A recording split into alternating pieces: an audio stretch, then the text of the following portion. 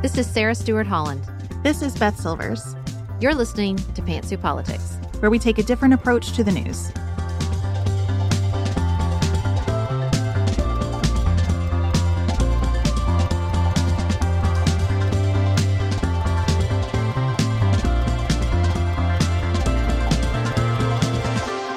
We're so glad you're here with us today.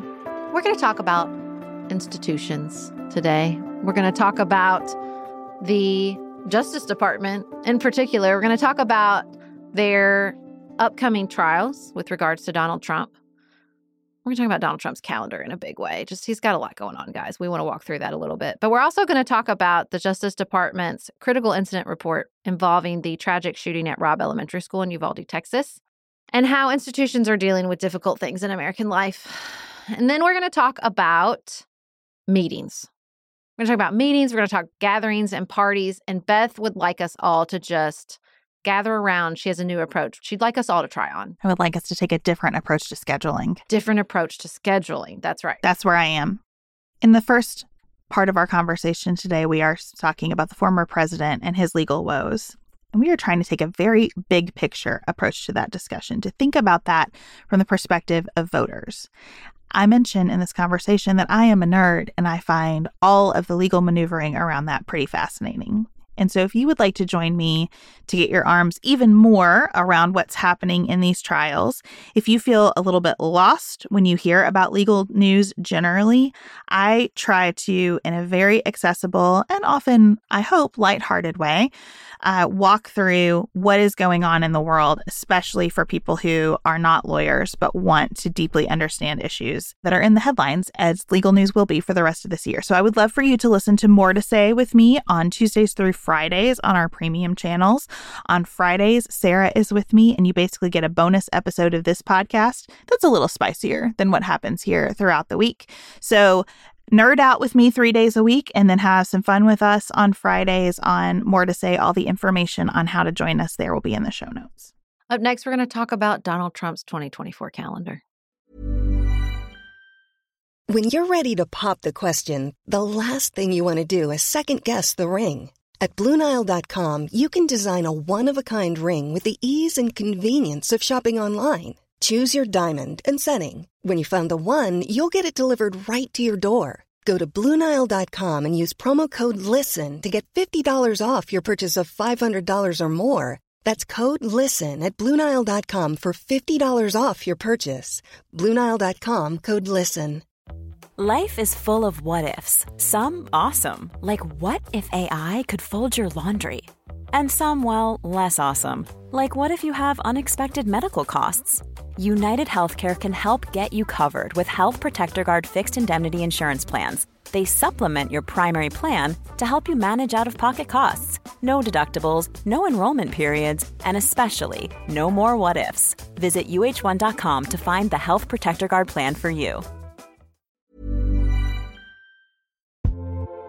Sarah and I have talked many times about our desire to age as gracefully as possible, and skincare is a huge piece of that. I spend a lot of time and money thinking about my skin, and I have added Ritual to my routine, which just gives me a lot of comfort. Ritual is here for us. They have created a wrinkle support skin supplement and conducted clinical studies, so we know it's working. They're taking the guesswork out of skincare.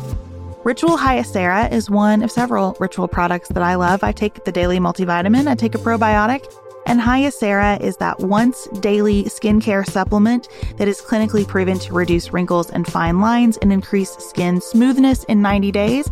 I recently met a friend for the first time in person as opposed to online, and we were discussing the fact that I am 43, and she said, "I cannot believe how young you look." And I thought, thank you, Ritual, for that.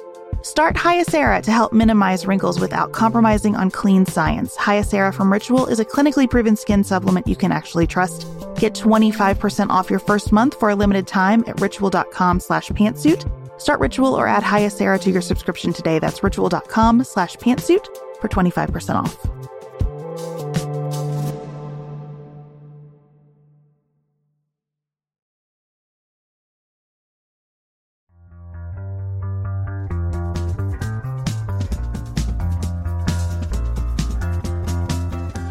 Beth, today is the New Hampshire primary. And you said on one of our meetings earlier today, you felt like people were really waking up to the presidential election that is, in fact, happening this year. Just in case anybody forgotten or deliberately avoided that reality, it is happening this year. In fact, speaking of deliberately avoiding that reality, we felt this was an important moment to really take in the depth and complexity of Donald Trump's legal calendar as we, in fact, face electing another president. It does seem like people are becoming aware that the election is happening this year. What is unfortunate is that this election has both felt longer and shorter than other primary elections for a bunch of complex reasons. It's like it's been going on forever, so we don't care about it, and we're not close enough to November yet. But at the same time, I'm hearing a lot of how is it that everybody's dropping out already? People haven't even voted yet. What? People say that? Yes. Oh, no. And I think that it's a relevant question. It does feel like this has been pretty compressed because today is the New Hampshire primary. It is the first primary. We have only had the Iowa caucus. And on the Republican side, we are down to Donald Trump and Nikki Haley. But I do want to spend some time talking about the former president's calendar, because as he is running for office, his campaign is built in many ways around fundraising off of his court appearances. Well, now, wait a second. Just time out real fast. I do want to take a moment because you said something very quickly that I think we should speak to because I think it's relevant to the perspective we want to bring to this calendar discussion, which is we're down to Nikki Haley and Donald Trump because Ron DeSantis dropped out. And when we began this discussion of the presidential primary, there were lots of people who felt like he's a done deal. He's more dangerous than Trump. We're not taking this seriously enough. DeSantis is going to sweep the floor. He's going to be our next president. Be afraid, be afraid, be afraid. That did not, in fact, turn out to be true. We never thought that was going to turn out We didn't to be think true. that. Yes, but other people did. And I'm not bringing it up to pat ourselves on the back, although if anybody wants to do that, we'll just take a quick moment. But just to say, see, this is what we meant. You just don't know until you know. You don't know what kind of candidate somebody's going to be. You don't know how people are going to react. Whenever you're using information about previous voters or previous election cycles, they are just that, previous. And so it's particularly with this election cycle and these voters, this is the first fully post-pandemic presidential election. This is going to be an incumbent president and a former president for the first time in 100 plus years. This former president is going to be on trial in lots of places. So yes, there is this sense of deflated, are we back here again? And also everything is different. While we pat ourselves on the back about seeing it correctly around DeSantis, I will say I did not see it correctly around Nikki Haley. Word? Didn't see her coming. I did not think in 100 years that she would have been the last person standing against Never. Donald Trump. I'm very, very surprised by that. Agreed. I did anticipate that most of these folks would drop out and endorse Trump. Ugh. And even as I anticipated it, it still makes me feel that feeling. Makes me so mad. I think with DeSantis, it was more obvious than even most because he wants a political future. I think his wife would like to have a political future. I think they really believe they've got something. I think that we have seen they really don't have it. They don't. They Somebody don't have should it. tell them. He's like, people are telling me I just Trump this year. I'll catch you in 2028. I'm like, friend, somebody needs to tell him the truth. You are boring. You're never going to be president. I don't think that anyone could have anticipated that going to court would provide opportunities for Team Trump to raise money and to say, look at how persecuted I am. Give me your $20 so I can keep going. Well, I can see the fundraising component because you're raising it off people who have a particular psychological attachment to him. But I did not see the just overall increasing support. That part has caught me a little bit off guard. Among elected officials who ought to know better. Yes. So I wanted to think today about his calendar and these court appearances, less in terms of the legal issues, which I like. I enjoy thinking about the legal issues, so it's hard for me. But I wanted to think about it less in terms of the legal issues and more in terms of what these proceedings should represent to voters. Because like it or not, and I don't, these legal proceedings are intertwined with this election. He's making it an election issue. And so I think it's important to make it an election issue then, as a person who does not believe that he's fit to serve. And so I feel like these proceedings answer different questions about him. Can I offer those questions for your consideration, Sarah? Absolutely. Okay, the first question that I think is being considered through the court system right now and that should be considered by the electorate is he loyal to the Constitution? We have had a congressional body try to answer this through the January 6th committee's work. I mean, it does seem like a very important place to start. Starting at the very beginning, as Julie Andrews told us in The Sound of Music, is always the right place to start. It's a very good place. That's right. Is he loyal to the Constitution? And this is really being tested in the District of Columbia, where he is being charged with corruptly obstructing the proceeding that peacefully transfers power in our country, as well as defrauding the United States and working against people's rights to vote. It's a few number of charges in this case compared to the others, but they are incredibly significant charges. This case feels frozen as we are recording because we're waiting on an appellate court. So Trump comes into this court and moves to dismiss the entire thing because he says he is absolutely immune from criminal liability for anything he might have done as president. Anything. That anything a president does is absolutely immune from criminal prosecution. Now, if you are an originalist type, a 1776 type person, let's think about what that argument means. That is the argument of a king. We started this whole situation because we did not want to have a king anymore. And he is arguing that a president must be a king in order to do the job. And we are waiting on an appellate court to make a decision about that argument. That will almost certainly go to the Supreme Court. And then the Supreme Court will have to decide how fast they're going to hear it. And that's really a big question mark right now. Yeah, there was a lot of coverage of the oral arguments and some of the judges like really pushing this legal reasoning.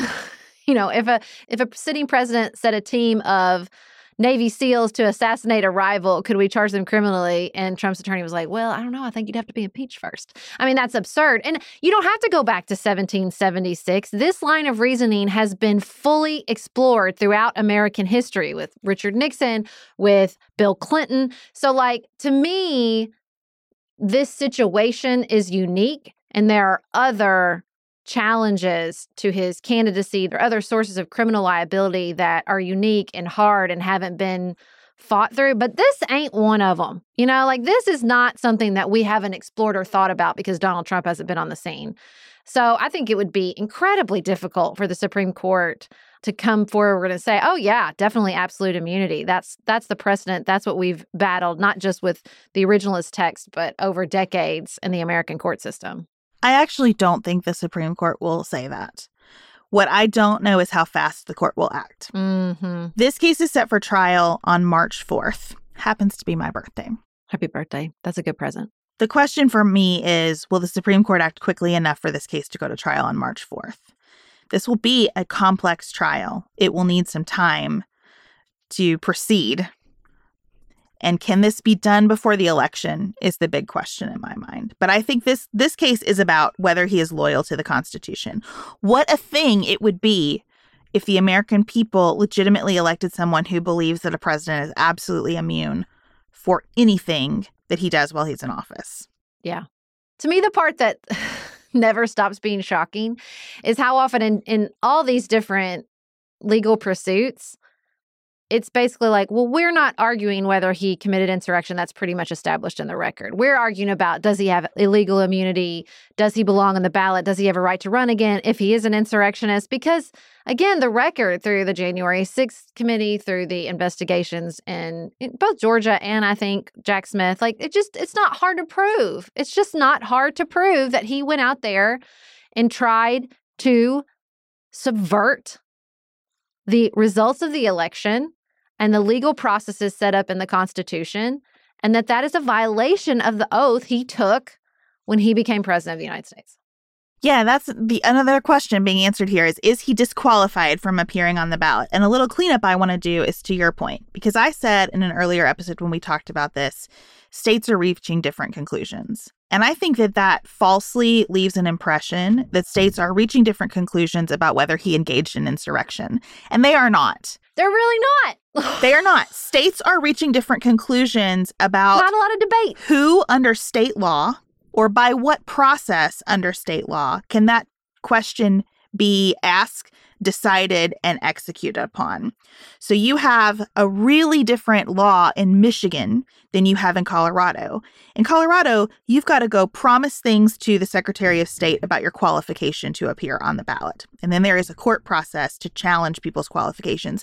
In Michigan, the Secretary of State is supposed to watch the news and see who's running and put those things on the ballot. That's wild to me. When you said that on Patreon, I was like, wait, what? That's banana pants, guys. That's not a good Michigan. Clean that up, friends. You got a hole in your process.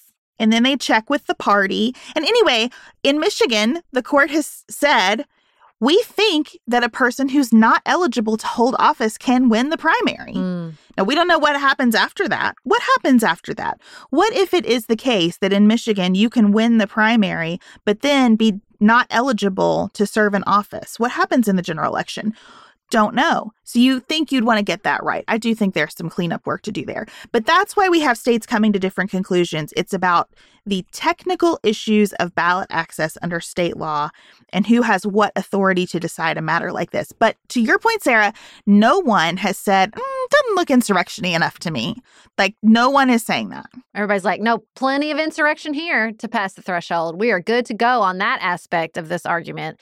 And it is fascinating and, although frustrating, an important reminder that this very decentralized, complicated process is its own kind of strength. Because it would be a weak point in a weird way if there was just one way to do it. So he could get one quick answer from a stacked Supreme Court that says, no, you're good under this process. And so everybody put him on the ballot everywhere. Because I am increasingly persuaded by the argument that the best option available to us to not tax our system any further is to disqualify him from the ballot, because he should be disqualified. We're not putting him in jail. We're not depriving him of his liberty. I would like to see that happen as well. But this is not something that he has some fundamental right to. And he committed insurrection and violated his constitutional oath and therefore should not be allowed to be on the ballot and run for president of the United States.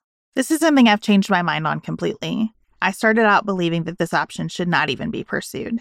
As I have read the briefs and the state court decisions, the brief of the Secretary of State of Maine, who considered this very carefully, everybody's going back and citing Merriam-Webster from the 1800s. The more I look at all of this, the more persuaded I am that this is correct, that this is the correct result under the Constitution.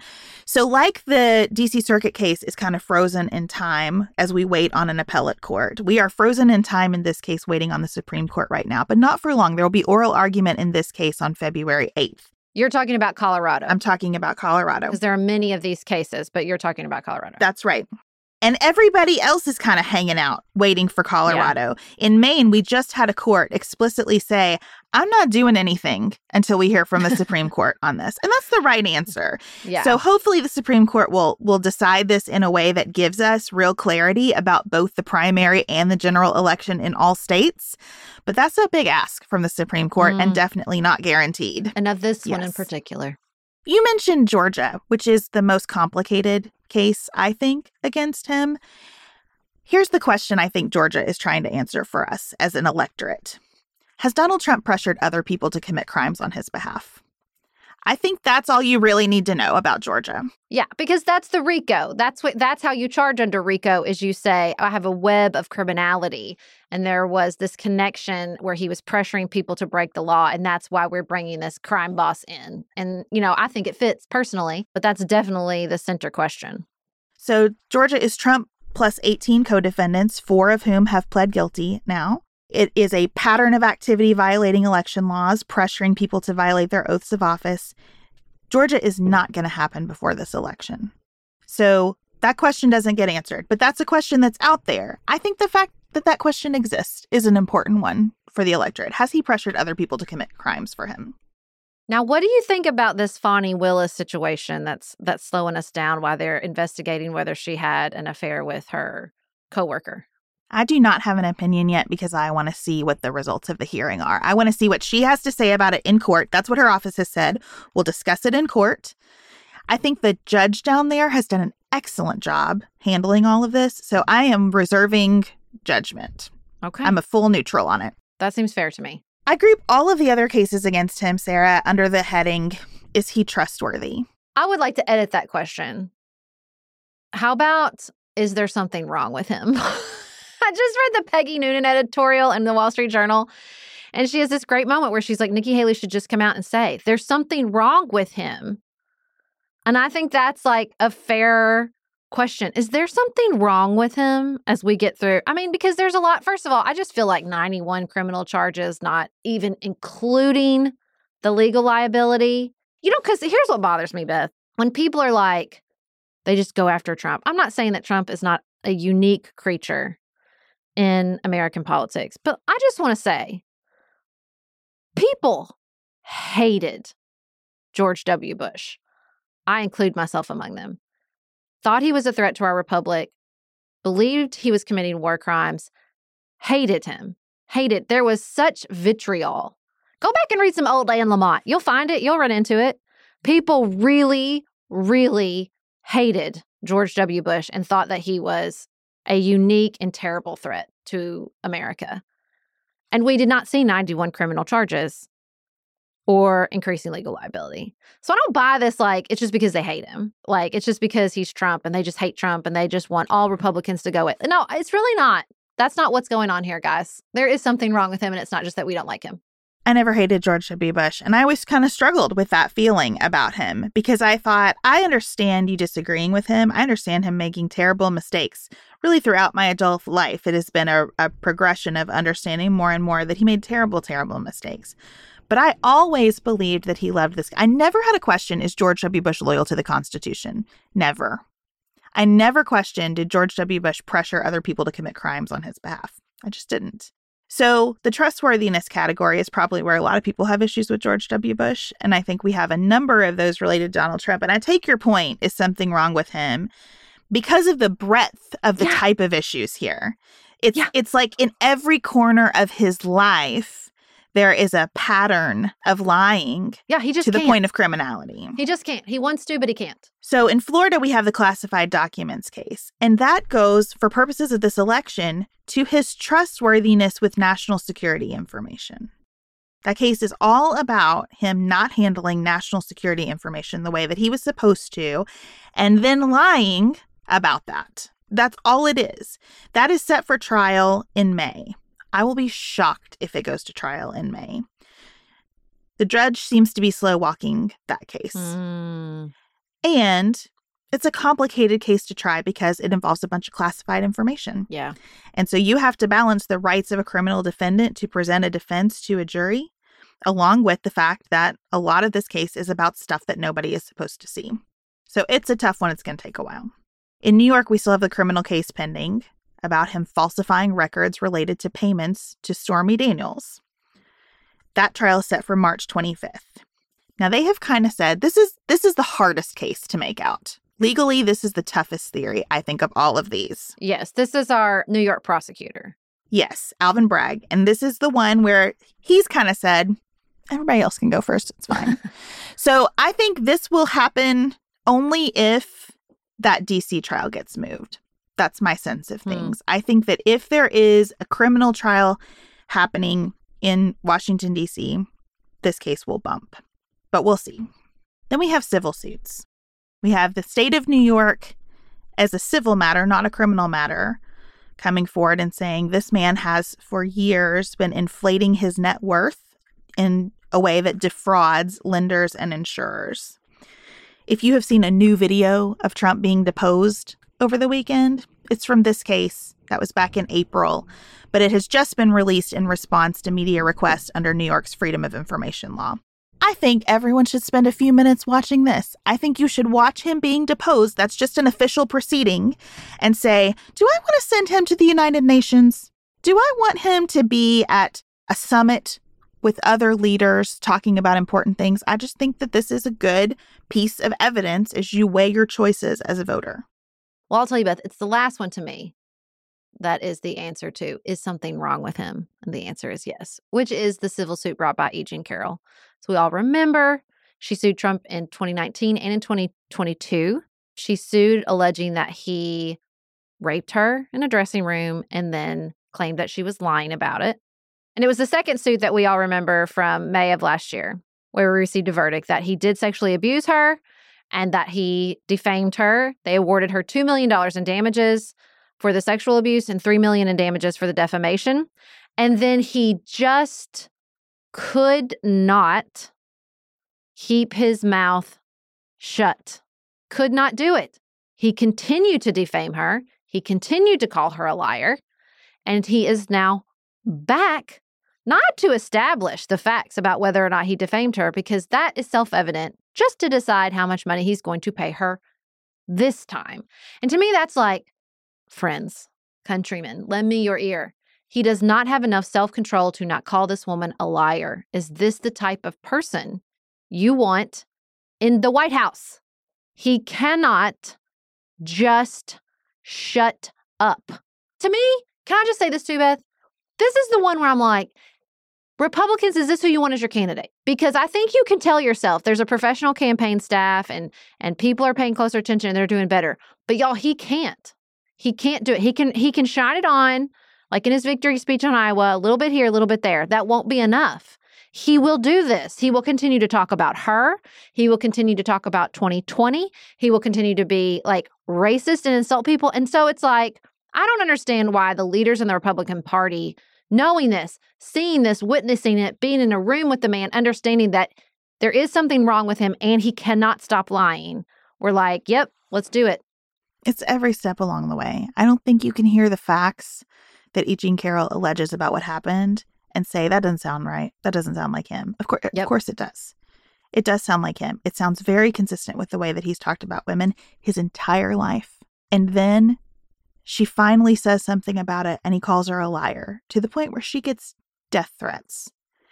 And then he has the nerve in a court where they've said, you're lying. She's telling the truth. We've decided it. You need to stop saying this. He says, well, I shouldn't have to pay her anything because this has been amazing for her. I have so raised her profile. She has actually benefited from all of this publicity. That is how he thinks. I believe he believes that. Yes, agreed. And that is where there is something wrong. There's something wrong. That is not the mindset of a person who should be one of the most powerful people on the planet. So he had to disrupt his campaigning right now to go to that trial. When we're just talking about like a TikTok through what's happening, that is happening right now, that second trial. Then we have February 8th, Nevada caucusing and the oral argument at the Supreme Court on whether he should be disqualified from being on the ballot. February 12th and 13th, right here in the heart of primary season, there are significant hearings in the classified documents case. February 15th, pretrial motions in the New York criminal case. South Carolina then votes on the 24th. Michigan votes on the 27th. Idaho and Missouri on March 2nd. March 4th, he's supposed to have that trial in Washington, D.C. as North Dakota votes. Super Tuesday, the next day, he could be in trial over whether he is disloyal to the Constitution on Super Tuesday. On Super Tuesday. And then there's the New York criminal trial is scheduled for March 25th. Again, we don't know if many of these will take place. We're skeptical of these calendars. But just to put this in perspective, May 20th is the classified documents trial. Then we have the RNC, July 15th through 18th. He'll have a little break till June, right, unless anything gets delayed. Of course. And then September 16th, there's debates scheduled for the presidential election. Another one scheduled for October 1st. I don't think he's going to come to any of these in case anybody cares what I think. And then the election is November 5th. And the Electoral College votes on December 17th. And suddenly those post-election deadlines have had to become meaningful to us because of the way he conducted himself during the last election. And all of that is in some ways a lot of time, in other ways a blink and it will be here. But this man has also said The fact that any of this is happening is election interference. He declared his candidacy so early so that he could say all along, I'm always the victim. I'm the victim because of the timing. I'm a victim because anybody who would think anything bad about me, anyone who would critique me, must be hopelessly biased against me. I am the victim. I'm the victim. I'm the victim. And that, too, is a mindset that I do not want in the most powerful person on the planet. Yeah. I mean, it wasn't early. It was immediate. I mean, that should be part of the argument around whether or not he really believes he lost, because he declared for 2024 almost immediately, I will never, as long as I live, forget Jon Favreau's tweet, break the New York Times needle off and stick it in my eye if we have to do this again in 2024. Like, it just, because we had no time. We had no time to think, okay, and maybe that would have been even more brutal, right? Maybe having a week or a month or a couple months where he thought we were free of him before he rolled back into town would have been even worse. But there was no time. I don't remember a moment I took a breath and thought, yes, we did it. We elected Joe Biden. We can move on, before he was already saying, no, I'll be back. And here is what I am really having a hard time with. Peggy Noonan's column that you referenced wrote about things that are uniquely disquieting to those of us who are not fans of Trump. It is uniquely disquieting to me that we have created this universe where all of these things we've just listed exist and are true and are being litigated and are distracting and are dividing people. All of these things are true. And yet every single person we measure against him, Joe Biden, Nikki Haley, even Ron DeSantis, for whom I have not a shred of sympathy.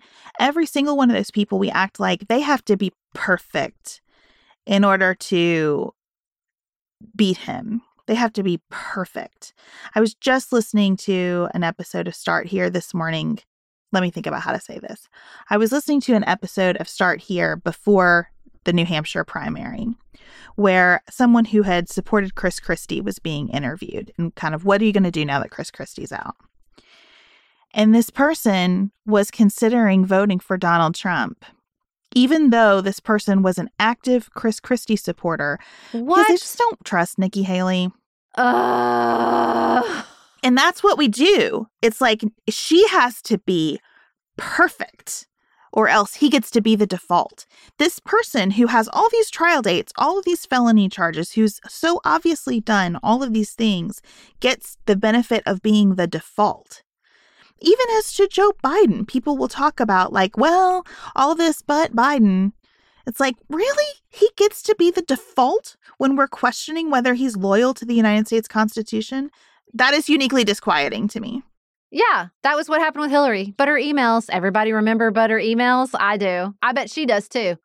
You know, I had a friend who told me that. Like, well, I didn't know about the emails. And I'm like, I don't know if it's because he is uniquely ensconced in our psyches over 4 decades of being present in American culture. I don't know if that's what it is.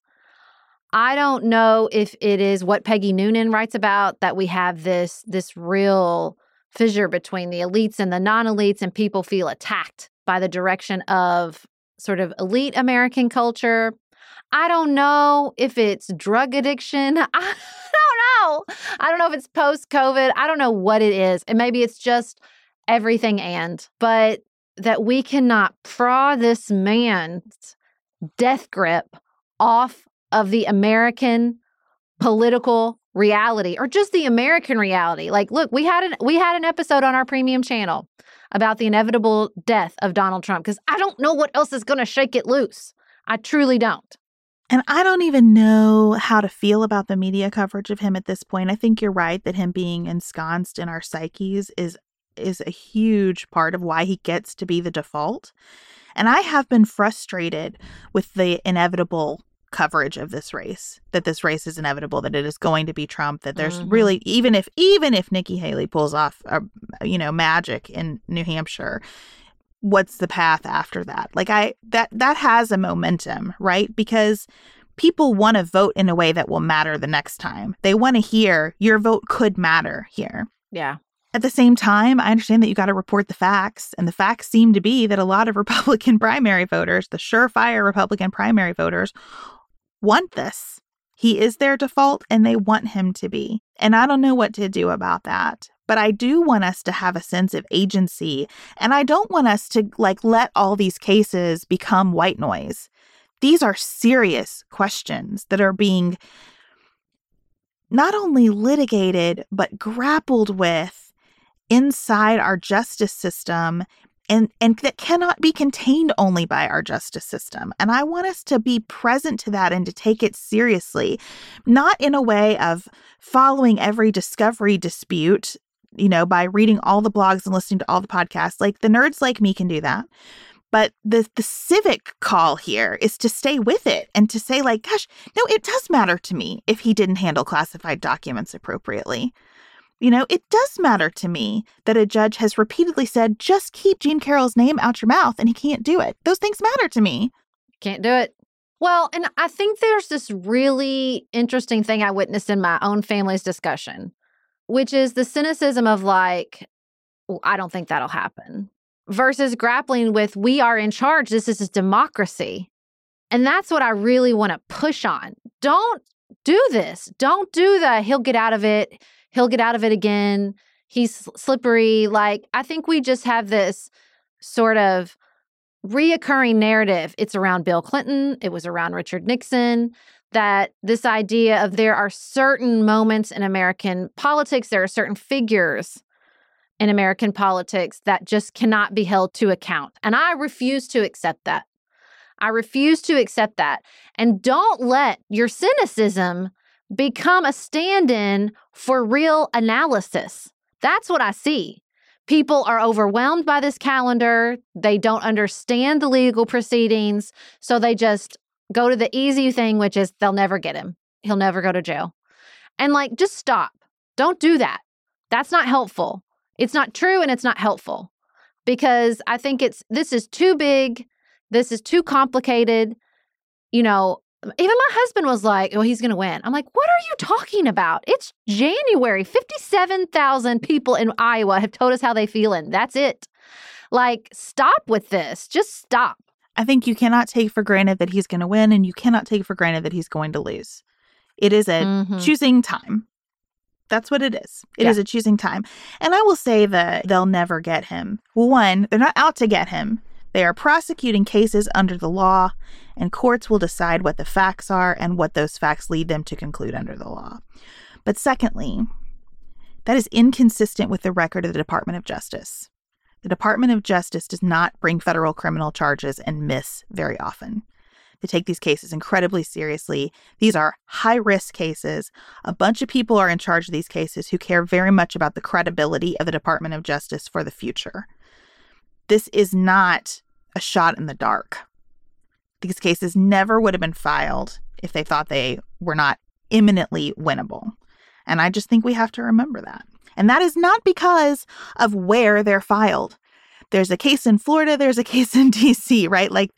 They're filed where they're filed because that's what the law requires. But we have to believe in the jurors in these places too, to show up and be fair and honest and hear the arguments and make their best call. It is a time for choosing everywhere.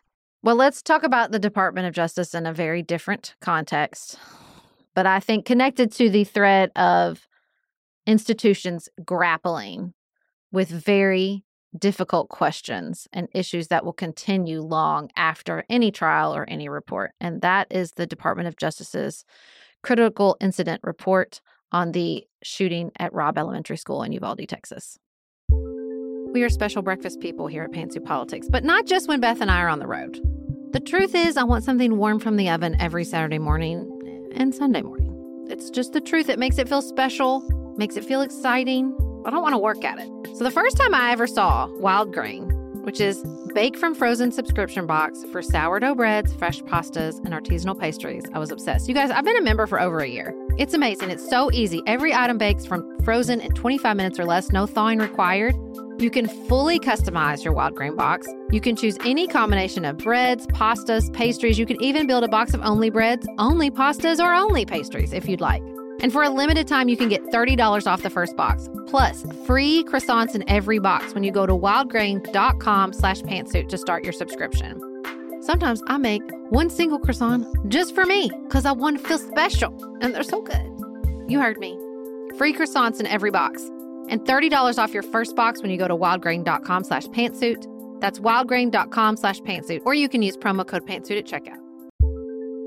Looking for the perfect gift to celebrate the moms in your life? Aura frames are beautiful, Wi-Fi connected digital picture frames that allow you to share and display unlimited photos. It's super easy to upload and share photos via the Aura app, and if you're giving an Aura as a gift, you can even personalize the frame with preloaded photos and memories. You guys, I love my Aura frames. I have one in my office. I have one in my kitchen. I have given one as a housewarming gift. I have given one as Mother's Day, Father's Day. They are the most amazing gifts because this app is a game changer, in my personal opinion, in digital frames. It makes it so easy to get the pictures on there and even videos. It plays like you're in Harry Potter, you guys. It is the best. I love mine so much. And right now, Aura has a great deal for Mother's Day. Listeners can save on the perfect gift by visiting auraframes.com to get $30 off plus free shipping on their best-selling frame. That's AURA frames.com. Use code pantsuit at checkout to save. Terms and conditions apply.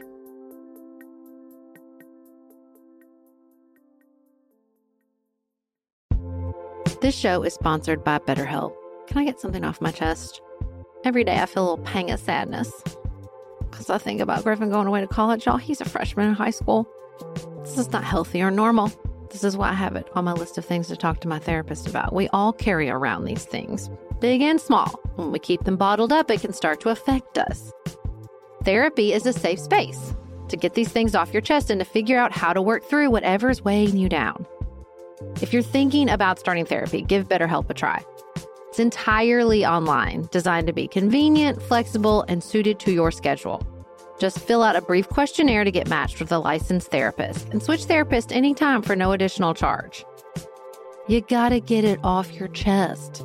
And you can get it off your chest with BetterHelp. Visit betterhelp.com/pantsuit today to get 10% off your first month. That's BetterHelp, HELP.com/pantsuit.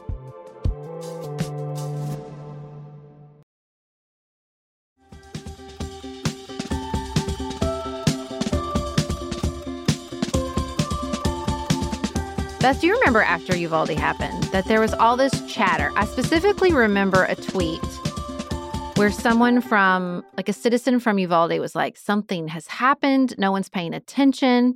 It was very vague. There was like a call for podcasters. We even had a discussion like, should we interview this person? And you were like, we are not investigative journalists. That was the wise conclusion. But I do remember this sort of cloud of something is wrong and we need help. And no one's answering our questions. Something bad happened here. And you couldn't tell, like, did somebody do something on purpose? Is this just negligence? Like, but I just remember all of that bubbling up after the shooting.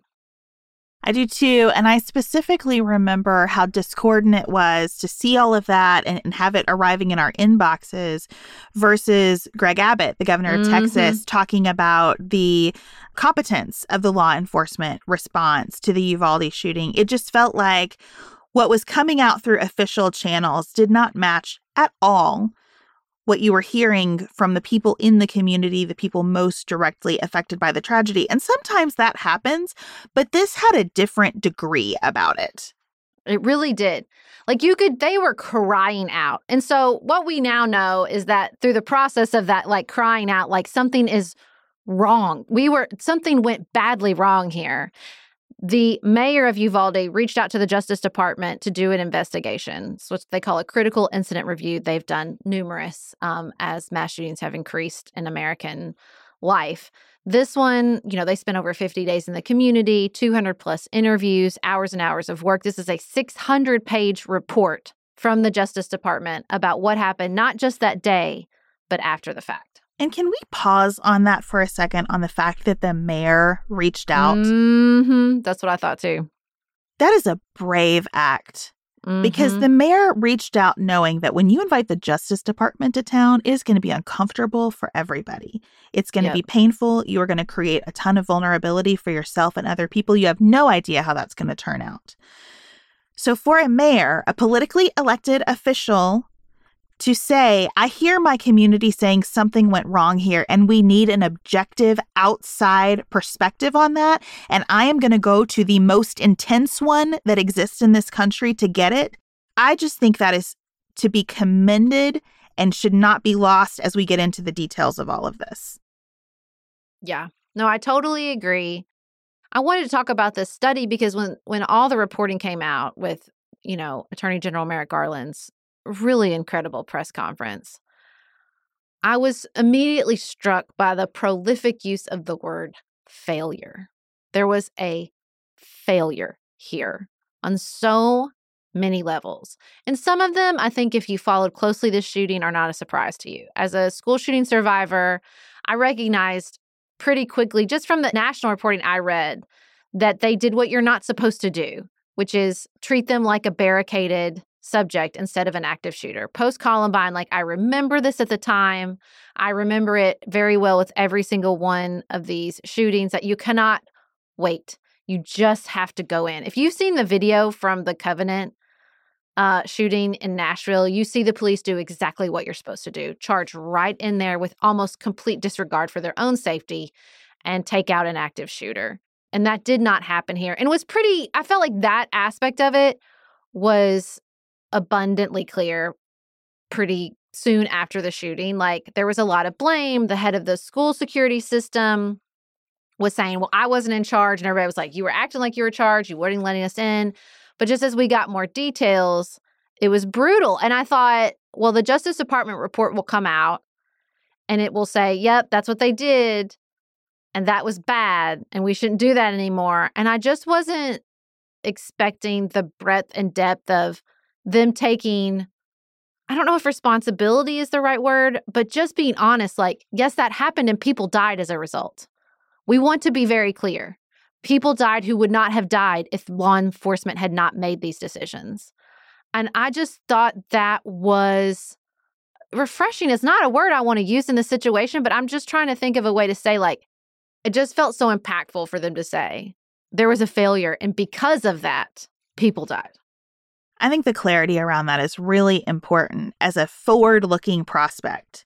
To say to police departments, law enforcement agencies all over the country, here is the worst case study imaginable for you to learn from.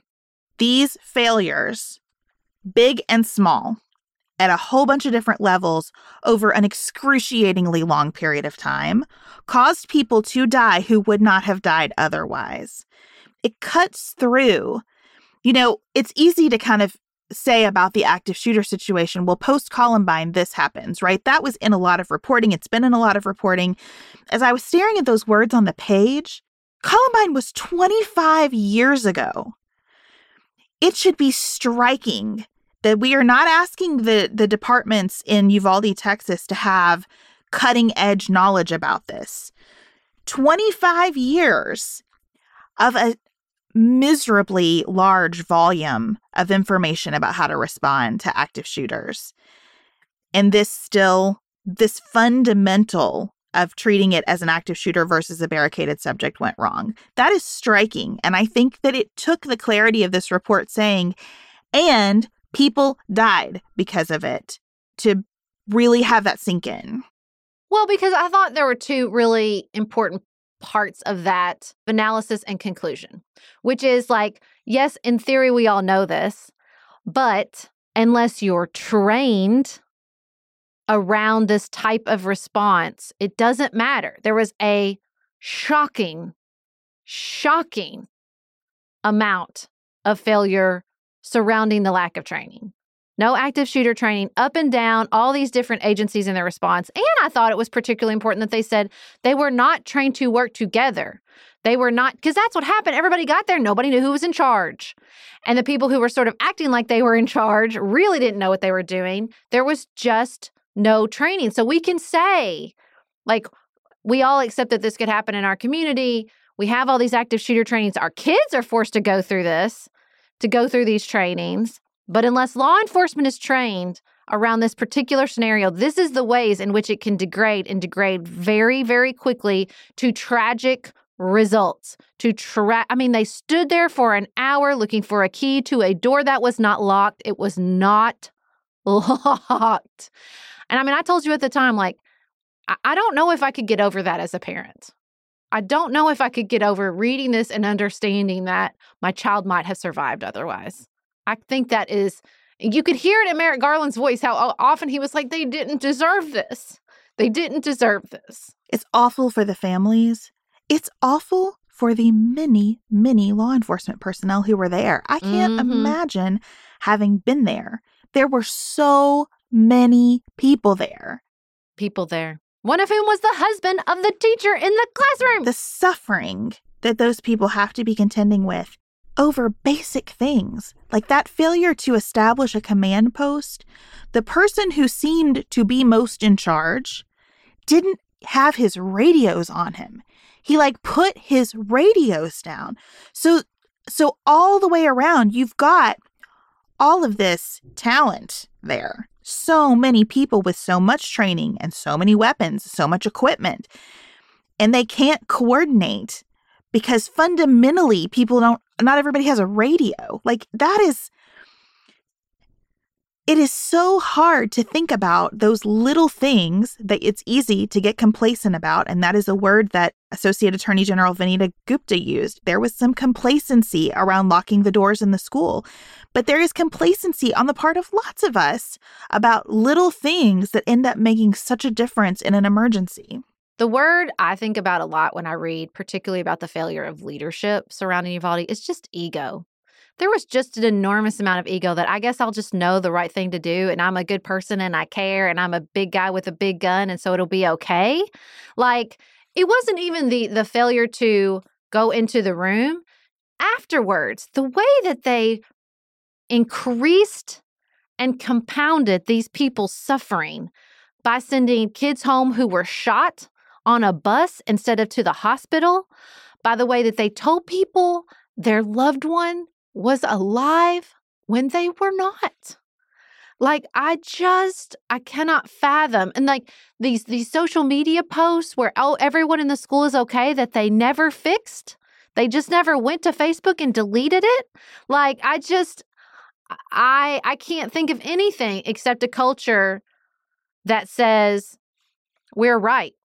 We're right. And I don't want to make this necessarily a political thing, but I do think there is something to one-party rule in a state, which is what Texas has, where you get to this, where you get to, you don't have competition, you don't have questioning of leadership, you don't have, real choices on the ballot where people say, what's the best way to approach this? Is there a different way? I do think that matters. I do think that this found fertile ground in a place like that. I just do.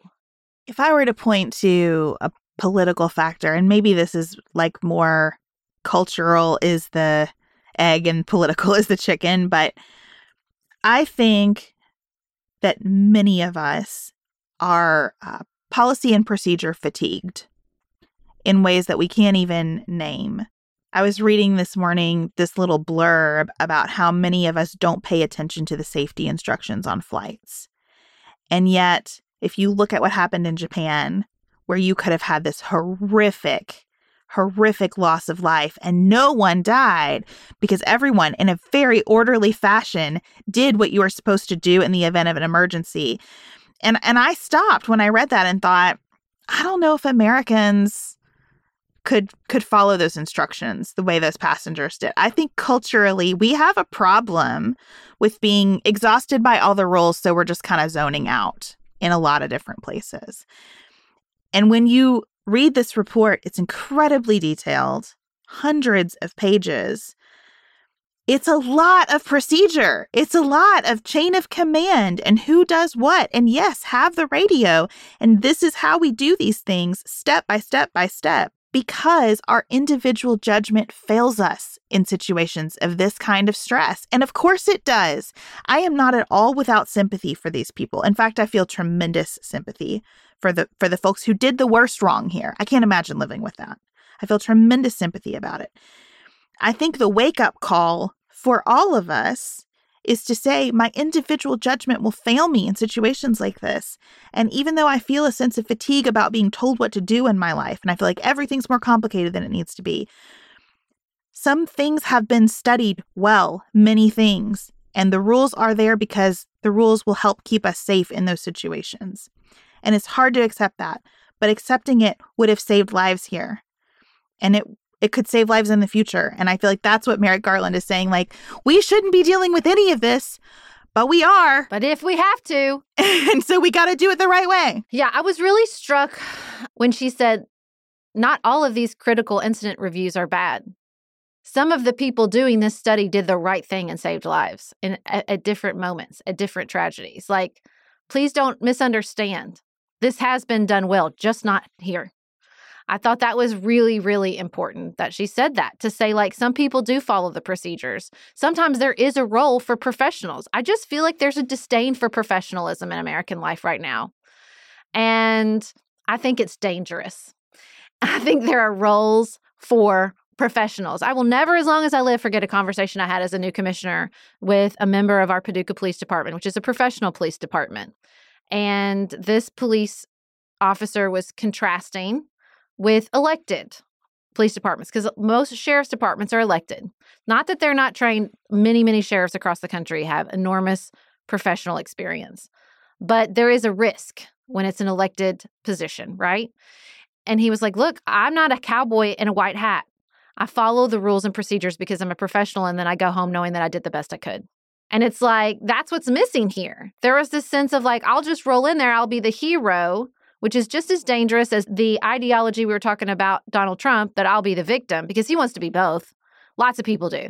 They want to be the victim and the hero, and no one's saying, how can I be a professional? How can I be a professional? And to a difficult part of this report for the families, I know. I also respect that the Department of Justice, in putting this report together, did not just exercise the anguish they feel about these failures. They did not name a lot of officers involved that day, because their policy is that for people outside of leadership ranks, they don't name them. They talk about ranks and classes and job titles, but they don't write these reports to shame individuals far down the chain of command. And I think that is the right thing to do. And I know that is painful, because if my child died that day and I was being told directly that they didn't have to and they shouldn't have, I'd probably want to shame everybody involved too, forever. There probably wouldn't be enough shame in the world. I hope that I could move beyond that at some point, but I am clear about the fact that I would have a lot of feelings that I wouldn't wish to have under those circumstances. But I really respect that this report was compiled professionally, according to the rules, not specific to Uvalde, but the way we always do it, because I think there's a lot of value in that. Well, and I think that's true of their treatment of the shooter, who they never name. Because I think when we're talking about the way we get caught up in heroes and victims, we also get caught up in villains. And I think that's why this report struck me so strongly and brought up emotions that usually I can keep under control after 20 plus years. Because it just felt like so often the story is, well, it's just this terrible, heinous person who did this terrible, awful thing. And to hear someone with the authority and power of Merrick Garland say, no, this was a failure on lots of levels, and our kids deserve better than this. It just felt incredibly powerful. It just felt like, yeah, things are going wrong when 19 children are shot in their school building. There's a failure. And I really think he held that well. He said, like, this was an 18-year-old who had access to weapons of war. But we are not going to do anything about it, I guess, on the political level. So until then, we have to lock the doors at school. We have to lock the doors at school. We have to train law enforcement. To me, like, sometimes I wonder why law enforcement does not lead passionately the call for gun control, right? I know there are people out there that do that, and I know that they often are opposed to some of the state legislation that the NRA fights for.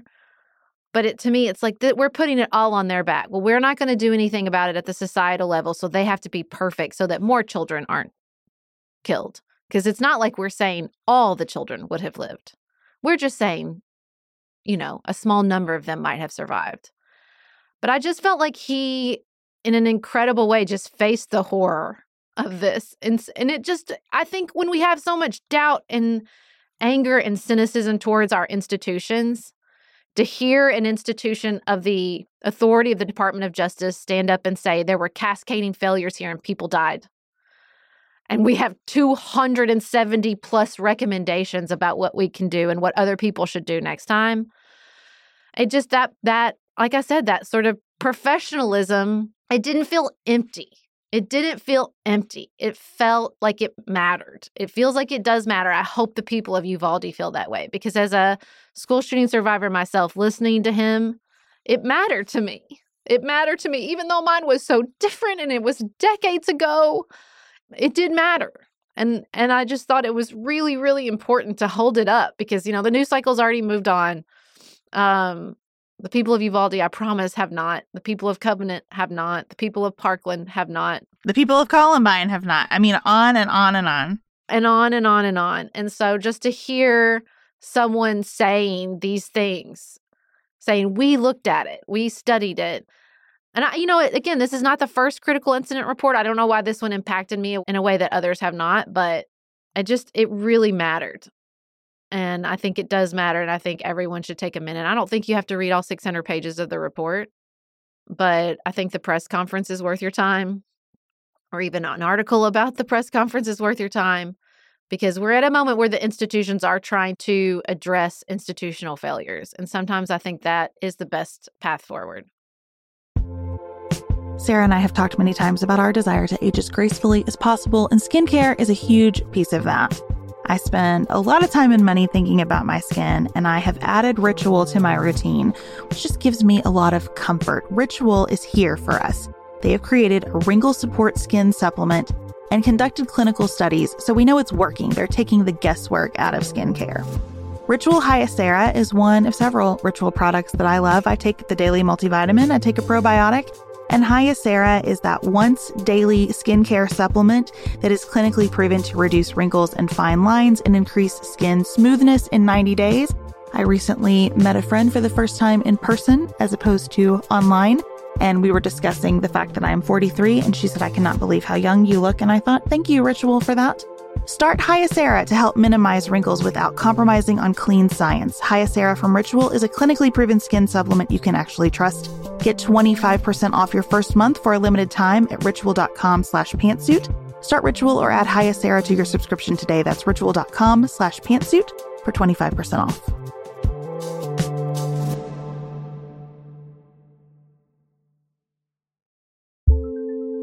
Do you want a bra that's sexy or a bra that's comfortable? Thanks to Third Love, you can have both.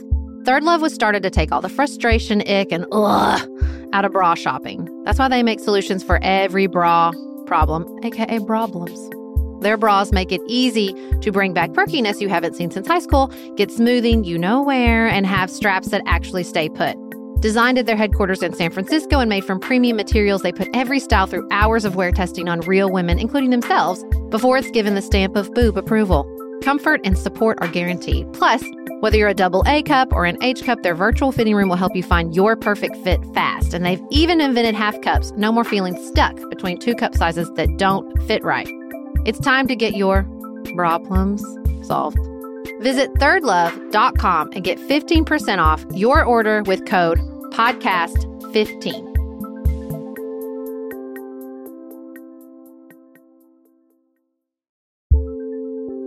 There's not much worse than a dry and itchy scalp. Also, when you get your hair colored and then it does not last as long as you and your stylist discussed. It could be that unfiltered, mineral-filled water is the culprit.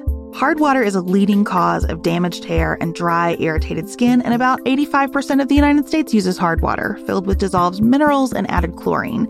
That's where Canopy's new filtered shower head comes in. Canopy, known for their beauty hacks and reimagined humidifier, has revolutionized the filtered shower head. Dermatologists recommended this unique 3-stage filtration system greatly reduces contaminants and odors in your shower water, leaving you with healthy hair and glowing skin. Best of all, the Canopy filtered shower head is hassle-free. Installation is a breeze, and its unique quick-release filter replacement feature allows for seamless filter replacement unlike any others on the market. Go to getcanopy.co to save $25 on your Canopy filtered shower head purchase today with Canopy's hassle-free filter subscription. Even better, our listeners can use code PANTSUIT at checkout to save an additional 10% off your Canopy purchase. Hurry, your hair and skin will thank you.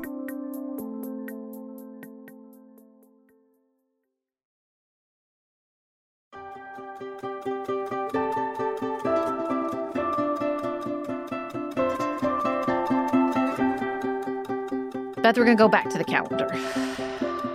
You have some thoughts, questions, concerns, suggestions. A humble request, maybe. A humble request surrounding scheduling and meetings. I am begging everyone. Not humble. We went from humble request to begging very rapidly. I do feel a lot of intensity about this.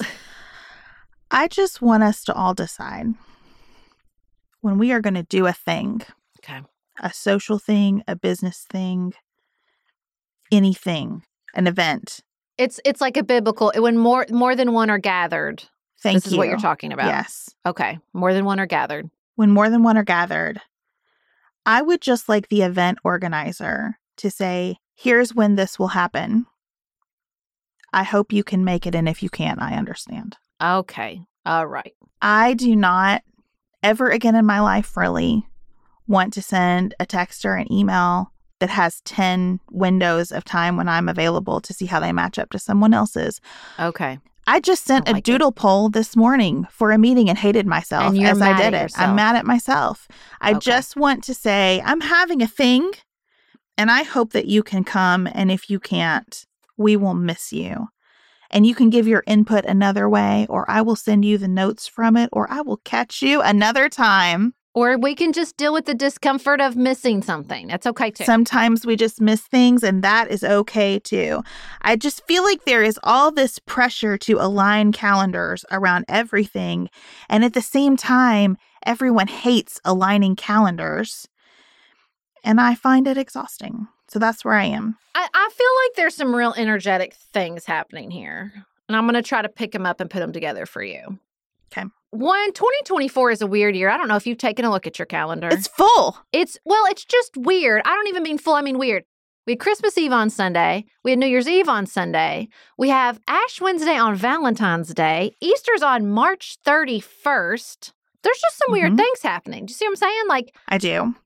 It's a little weird out there right now. I will say both things are true for me. It's weirdly scheduled, and also I already have like months down the road where there are no weekends left. Like I am booked out for 2024. I don't love that for you. That might be a different discussion. We might need to cancel some things. Okay, but so to me, that's like, maybe that's why we're all like, because it's just weird. March 31st for Easter. What's happening? Okay, so I think that's part of it. And then it does feel like in combination with that, I'm hearing a lot of what I'm going to broadly describe as analog talk. There's a big piece about flip phones. I think I'm going to get one. I'm not even lying. I want one where I can switch back and forth, but I do think I want one. There seems to be a lot of just moving on from like the algorithms giving you all the options. Ezra Klein had a conversation about how nobody likes Spotify anymore. Like the internet's not fun anymore. It's just bombarding you with choices and everybody's like, I want out. I would like off this ride. And so I feel like there's a lot of this kind of coalescing around, can we just go back? Can we try some of the old ways? Because they did work for a very long time, where we just get an invitation, you can go or you don't. Just because the internet allows us to create endless options and opportunities does not mean we need to take that allowance. I think there is fairness to that. Like maybe I should start just sending like a paper invitation if I'm going to host a gathering. Yeah, this is when it is. This is when it is. This is when it is. I also think, though, the other current of it is like, it is hard to say no to an invitation for many, many people. And I have no problem when someone declines an invitation of mine. I want you to respond. If I text you and say, would you like to come to this thing that I'm having? I would like for you to say yes or no. But I really don't care which it is. You know what I mean? My feelings are not going to be hurt if it's a no. I just want to know. But I totally understand that people have lives and do lots of things and make a lot of choices about how they spend their time. And sometimes I might be a yes on that and sometimes I might not. I don't even care the reason. You don't have to tell me anything about why or why not. I'll just take a yes or a no. And I think that because, I don't know, the vibe of texting is so like specific, it's kind of hard to just say, no, thank you. over text, the way that you would just check like There's a lot of oversharing. Regrets on an RSVP card or something, you know? Yeah. It's not like back in the day you were writing in why you couldn't make it to the wedding. I mean, maybe that information would get communicated some way or another, but not on the RSVP card. I think it's hard. Like sometimes I'm like, I do want to know, but I don't, because the truth is that the excuse is probably not going to be good enough for me. I'm always going to be like, you could have moved some things around, because I would have. But, you know, the older I get, the less I get like that. The more I'm just like, whatever. Can we just move on? Like, there will be another one. The stakes around everything get a little bit lower the more you realize, like, it'll be Christmas again in 5 minutes, even after this weird year. And so I think holding all of that loosely is really important. I do think the sort of revenge travel, revenge attendance post-pandemic is waning. That people are like, okay, I don't have to just go balls to the walls to make up for, 2020, 2021, 2020, whatever. I did really love that tweet that was like, pre-2016 or pre-2015 is nostalgia, 2015 to 2019 is 2016, and then 2019 to 2022 is the pandemic. Like, they were like, don't ask. This is just how it works. Because I do think 2016 expands to a long time in my head. But I think we're like kind of slowly getting out of that. Every year is starting to feel like, in fact, a year. A fast year, but a year. Like, it does feel like the markers are coming back online, and we can sort of enjoy. I mean, I went to an event last weekend that was so different, even though it was the same event from the one we had before. And I just kind of was like, well, that's interesting. Doesn't have to be better or worse. It's just different, just kind of holding that and letting that work on you and not feeling the FOMO. Because I think we've also hit peak FOMO. Like, there's just too much out there thanks to the internet that is now just one big exercise in advertising, which is how it feels to me, that we can just kind of go, and then move on. I have no FOMO. I honestly would not assess the strength or weakness of your excuse for not coming to something. If you just are tired and need a night in at the time that I want to do a thing, I don't care. I really don't, because I understand it. I have been one of the hardest boundaries that I sort of put in place for myself a long time ago with the assistance of an excellent therapist was that I am not responsible for giving anyone a specific window of my time. Now, if I want to be in relationships with people, I got to invest in them, and I do owe them time, but I don't owe them 1:30 to 2.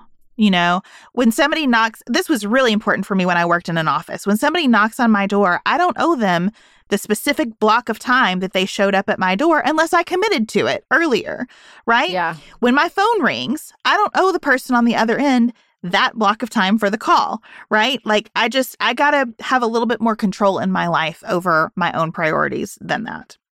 And so I totally respect other people who say, nope, that's not going to work for me. I want that to be the end of the discussion. It's not going to work for me. Okay, well, I'll catch you next time. Yeah. But we're not going to check with everybody again for a new date. It's just, this is the date. Because a time that works for everyone doesn't exist. Right. Just everybody repeat that to themselves. A time that works for everyone doesn't exist. That is not the nature of time. I think that this is a lot to me about leadership. I just want to personally be a leader who says, I've decided for us. I'm not going to engage everyone's time in making a decision about when we're going to meet. I've picked the meeting time. And I want other people to do that for me. I'm happy to be led in that way as well. We can't wait to hear your thoughts on this. If you have somehow magicked upon an organization or a group that has perfected this, please share it with us here at Fancy Politics. We want to hear more. I especially want to hear from the people who live in organizational cultures where people just grab time on your calendar from Outlook, because I also find that obnoxious and offensive, where everyone expects that every single thing you might care about will be blocked as busy on your calendar. And if it's not blocked as busy, they can become entitled to that block of time. This is the thing. I don't like that. This is a big thing. And I would like to hear from those of you navigating that, like what you do. I took, when I was in a culture sort of like that, we were lighter on it than some places, but I just started blocking huge windows of time that said on my calendar, work, but showed as busy, because you do need some time for that, right? Like, to just sit and work. Yep. I love it.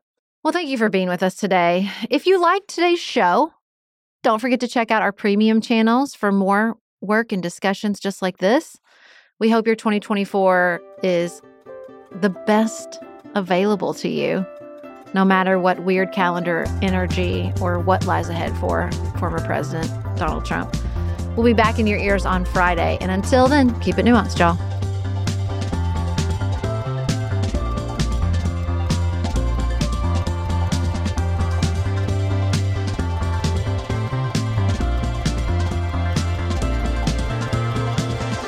Pantsuit Politics is produced by Studio D Podcast Production. Elise Knapp is our managing director. Maggie Penton is our director of community engagement. Xander Singh is the composer of our theme music with inspiration from original work by Dante Lima. Our show is listener supported. Special thanks to our executive producers, Martha Brunitsky, Allie Edwards, Janice Elliott, Sarah Greenup, Julie Haller, Tiffany Hassler, Emily Holiday, Katie Johnson, Katina Zuganellis-Kasling, Barry Kaufman, Catherine Vollmer, Lori Ladow, Lily McClure, Linda Daniel, The Pettons, Tracy Putoff, Sarah Ralph, Jeremy Sequoia, Katie Steigers, Karen True, Annika Uvaline, Nick and Elisa Vallely, Amy Whited, Emily Helen Olson, Lee Shea McDonough, Morgan McHugh, Jen Ross, Sabrina Drago, Becca Dorval, Christina Quartararo, Shannon Frawley, Jessica Whitehead, Samantha Chalmers, the Adair family, Jeff Davis, Melinda Johnston, Michelle Wood, Nicole Berkless, Paula Bremer, and Tim Miller.